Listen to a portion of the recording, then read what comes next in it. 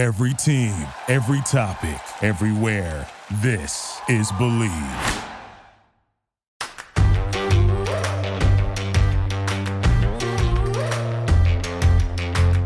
Hello, Fangirl Nation, and welcome to the Tracy Sandler Show, brought to you by FIVO. I am your host, Tracy Sandler, and it is day 2 of the NFL Draft. But for 49ers fans, it's kind of day 1 of the NFL Draft because the 49ers did not have a first-round pick. Now, there was a lot of talk, a lot of speculation as to whether or not they would trade Deebo Samuel, get into the first round. It was reported that the Jets made quite an offer. The 49ers turned it down clearly because Deebo Samuel, as things stand right now, is still a member of the San Francisco 49ers. I was not of the opinion that the 49ers were going to trade him. I think John Lynch was very clear the other day in his press conference. Granted, people say things, and we saw that with the Titans this week. We'll get to that in a minute. But it was very clear to me that the 49ers were not going to trade Deebo Samuel. Deebo Samuel is somewhat irreplaceable. He is a very unique talent. He can play that wide receiver and running back position, or as he has coined it, that wide back position. And as things stand right now, he remains a member of the San Francisco 49ers. So what comes next here? Basically, they are going to have to figure out a way to mend this rift, whatever it may be between the two sides, because he's going nowhere and he's going to be on this team next year and he's going to want to play and he will play. Deebo is a professional, so he will play well. So now they figure this thing out. A.J. Brown was traded from the Titans to the Eagles. A.J. Brown and Deebo Samuel do have the same agent, just kind of a fun fact, FYI, something to keep in mind, that he was traded to the Eagles. He signed a 4-year, $100 million contract extension with $57 million guaranteed. This now creates a template for what the 49ers and Deebo Samuel will do. I believe A.J. Brown will still make his base salary of about $4 million this next season. So then it becomes basically around a little over $20 million a year. I think this is something they can figure out. So now, next steps, they mend the rift, they get an extension done, they move forward, everyone lives happily ever after. I know this is the NFL in real life, so maybe it doesn't go down exactly like that, but I think the hope for all sides has to be that Deebo's not going anywhere, the 49ers don't want to lose him, so they figure it out. So there's that. With that in mind, the 49ers have 9 picks in this year's draft, and as it stands right now at the time of recording, they are as follows. Round 2, pick 61. Round 3, pick 93. Round 3, pick 105.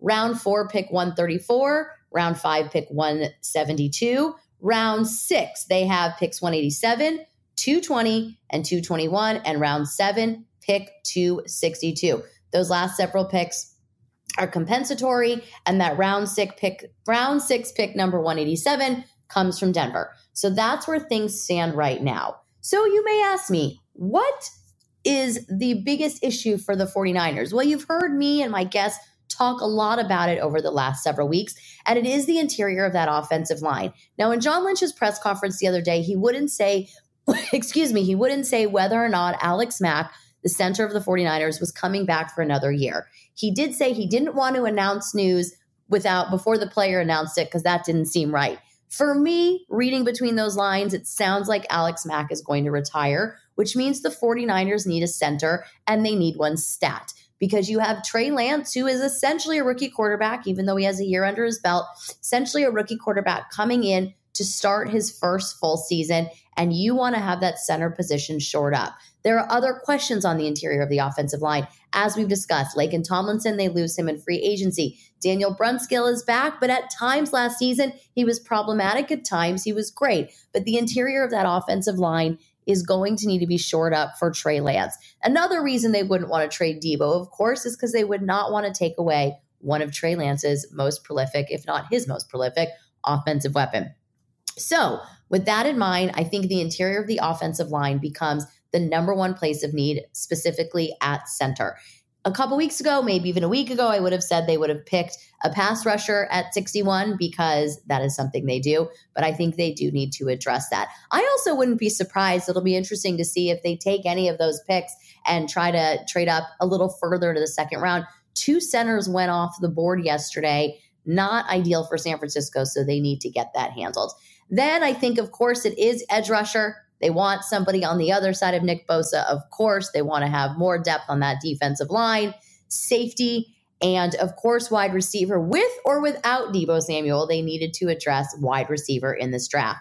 An interesting name to keep an eye on would be David Ojabo out of Michigan. And I'm not just saying that because he went to Michigan. I think we all know that I am a little bit biased, and nothing would make me happier than to have another go blue on the 49ers. But what makes him very interesting is he got hurt on his pro day.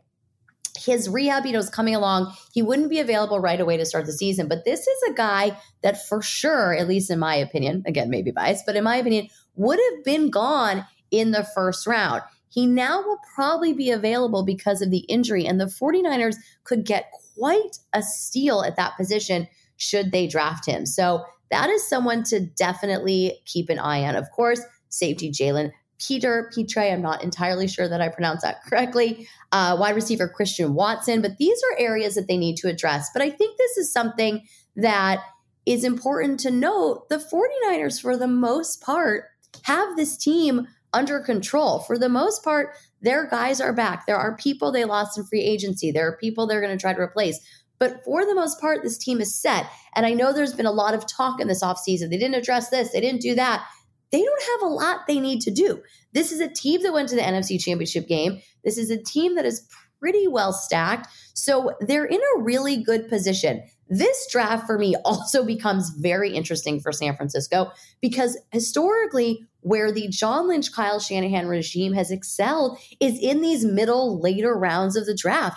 That is where they have found their gems. That's where they have found the George Kittles. That's where they found the Fred Warners. That it's very interesting. This is where they find Elijah Mitchell. So I just think that's something to keep in mind with these San Francisco 49ers as we go into rounds 2 through 7 and days 2 and 3 of the draft. So that's my feeling on that. I'm very excited to see what they do, excited to see if there are any trades, but I think that this team is in a really good position to compete. And I think with NFL offseason, especially this NFL offseason that has been so crazy and so all over the place, and there were many big trades in day one of the draft, I think fans can get a little bit discouraged or unhappy if their team isn't doing those things. But the 49ers have really done what they needed to do. They signed Charvarius Ward in the offseason to shore up the cornerback position. They've done what they've needed to do to help the team because it's a team that's really in pretty good shape.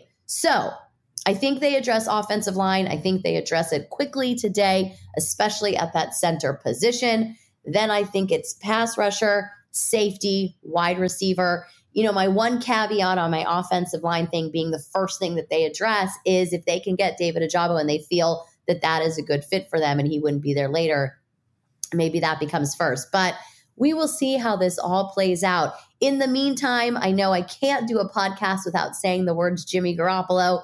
He's still on the roster, and I think it's worth mentioning that the Carolina Panthers with the 6th pick in the draft addressed defense. They did not address quarterback. Of course, they still have Sam Darnold on the roster, and I believe at $18 million, which is not an insignificant amount of money. So now the question is, would Carolina go after Jimmy Garoppolo? Would they go after Baker Mayfield? If it's me, I'd rather have Jimmy Garoppolo over Baker Mayfield, but there are complications there as well because there's just cost and all kinds of things. So it's interesting to see what happens there. I'm still not sure anything happens with Jimmy before training camp. He won't be able to throw until much later in the summer after that shoulder surgery. So we will see how this all plays out. General thoughts on the NFL draft.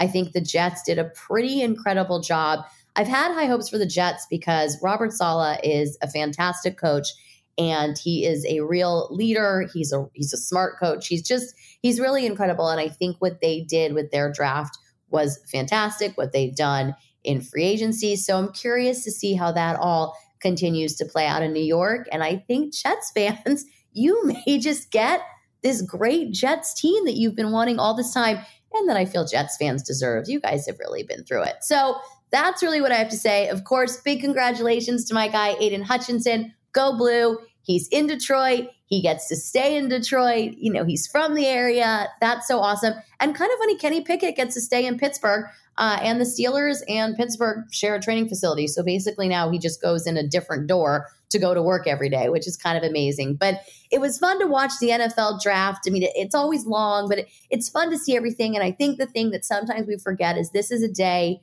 dreams come true. These next few days is where dreams come true. These are people who've been working their entire lives to get to the NFL, and to see their dreams come true is pretty incredible. And then there are guys that aren't drafted, and then they get signed on Sunday, Monday, the undrafted free agents. And a lot of those guys, hello, Raheem Mostert, go on to have incredible NFL careers. So it's an exciting few days. I hope that you guys enjoy it. I hope you guys enjoyed this snackable episode of the Tracy Sandler Show to get you into day 2 of the NFL draft. Have fun. Enjoy. If you like what you heard, please make sure to leave us a 5-star review.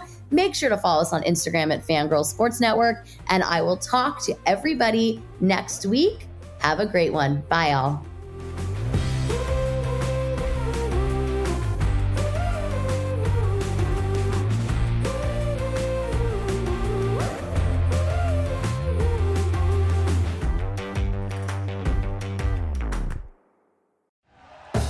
Thank you for listening to Believe. You can show support to your host by subscribing to the show and giving us a 5-star rating on your preferred platform. Check us out at Believe.com and search for BLEAV on YouTube.